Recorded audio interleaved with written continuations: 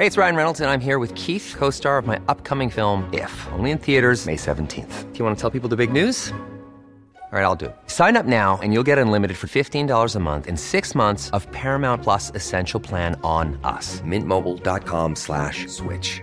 Upfront payment of $45 equivalent to $15 per month. Unlimited over 40 gigabytes per month. Face lower speeds. Videos at 480p. Active Mint customers by 531.24 get 6 months of Paramount Plus Essential Plan. Auto renews after 6 months. Offer ends May 31st, 2024. Separate Paramount Plus registration required. Terms and conditions apply if rated PG.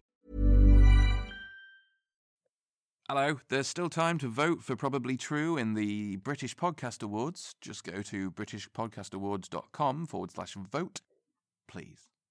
I'll go on. You're listening to Probably True. This podcast contains strong language and adult themes throughout, because it'd be boring otherwise. I dated this guy a little while ago. He was witty, really charming, cheeky, and just generally a lot of fun to be with. One thing that surprised me, though, was the sheer amount of hair on him as I started to get him naked. The more clothes we took off, the more of it there was. It was impressive, to be honest. Long and a little bit glossy. It was a bit like fur more than anything else, which, coupled with him being quite short and curvy, made it a lot like shagging an Ewok at times. I'm not complaining, though. The sex was great, and actually all that bag hair gave me something to hold on to during the more energetic moments.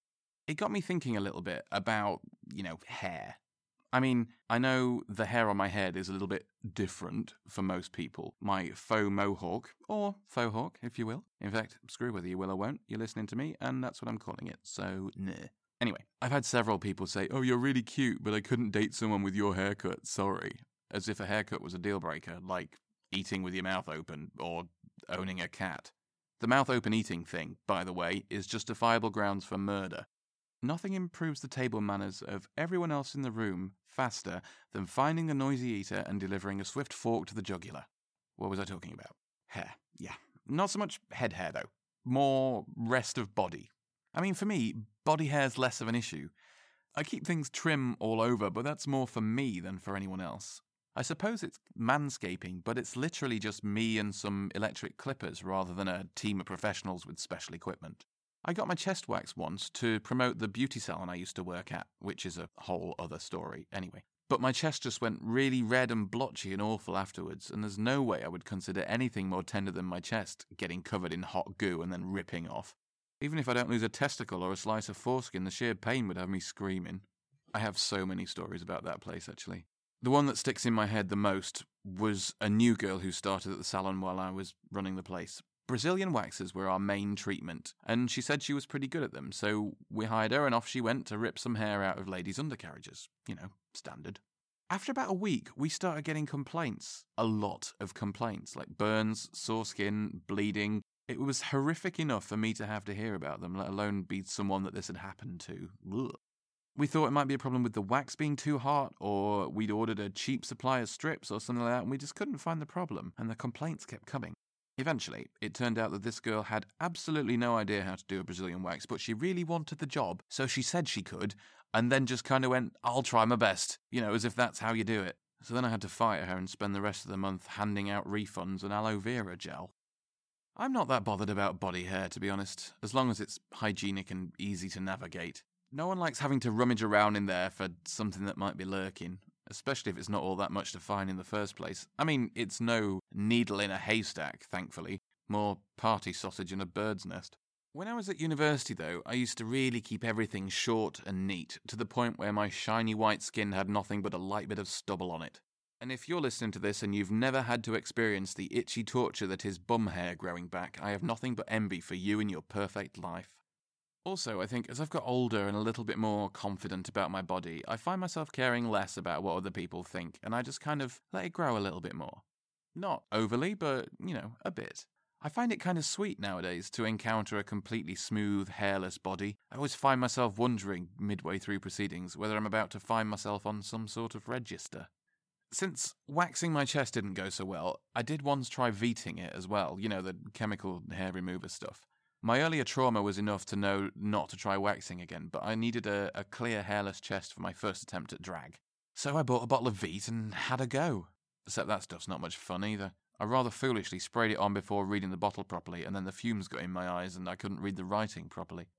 It said leave on for no more than 3 minutes, but I read it as 5 minutes. We got to around 4 minutes, and everything started tingling quite urgently. So I jumped in the shower and washed it all off. It's a good job I did. Even at that amount of time, my nipples had started feeling a bit weird. When I got out again and tried to towel myself down, my big fluffy towel was like sandpaper across my nips. I'd managed to chemically burn my nipples to the point where even a gust of air, like across them, had me gritting my teeth in pain, let alone trying to put any clothes on over them. I had to wear massive plasters over them for about a week until they healed. Surprisingly enough, that was enough to put me off. So yeah, now I generally just trim them with my clippers, although even with those the risk of injury is pretty high. Once I was trimming away around my nethers, reducing the jungle to a bit more of a hedge, and somehow a bit of scrotum got caught in the blades. I swear I made an entirely new noise, unknown to man or beast. My mouth had never done anything like that before, and it's not even something I think I could describe accurately. I hope I never have to make a noise like that again. There were tears streaming down my face as I extricated my mangled soft bits from the jaws of my clippers.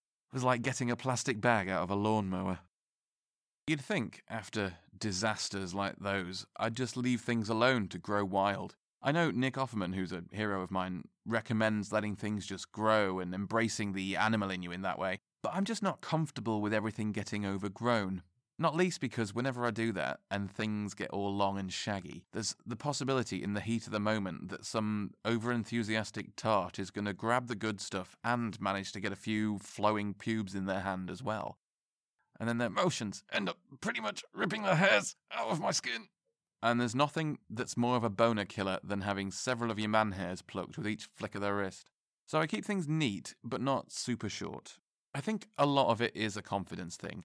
You've got to work with what you've got, guys. If you're hairy, be hairy and proud. If you're not, be smooth and proud. And if you're like me, somewhere in the middle, then just be that and be proud too. As with most things, confidence is key. That's where the sexy is, really. It's not in the number of hairs on your body. Just remember to keep it clean. I remember when I was about 14 and very proud of the thatch that was growing in, I used to shampoo and condition them the same time as my head hair. I had the glossiest, most well-tended penis garden that ever was. That was Probably True, a storytelling series written and produced by me, Scott Flashheart. Just another little reminder that you can still vote for me in the British Podcast Awards at britishpodcastawards.com/vote, and then search for Probably True. If you do, I'll buy you a drink. Maybe. Want to get a chiseled look in the jawline? Sculpt and shape your jawline with added volume from Juvederm Volux XC. Juvederm Volux XC is an injectable gel specifically designed to be robust enough to improve moderate to severe loss of jawline definition. And it is the first and only hyaluronic acid filler approved for the jawline. Add volume to your jawline for a chiseled look with Juvederm Volux XC. For important safety information and to find a licensed specialist, visit Juvederm.com. That's Juvederm.com. Not for people with severe allergic reactions, allergies to lidocaine, or the proteins used in Juvederm. Common side effects include injection site redness, swelling, pain, tenderness, firmness, lumps, bumps, bruising, discoloration, or itching. There's a risk of unintentional injection into a blood vessel, which can cause vision abnormalities, blindness, stroke, temporary scabs, or scarring. Talk to a licensed specialist to find out if it's right for you. Visit Juvederm.com. That's Juvederm.com.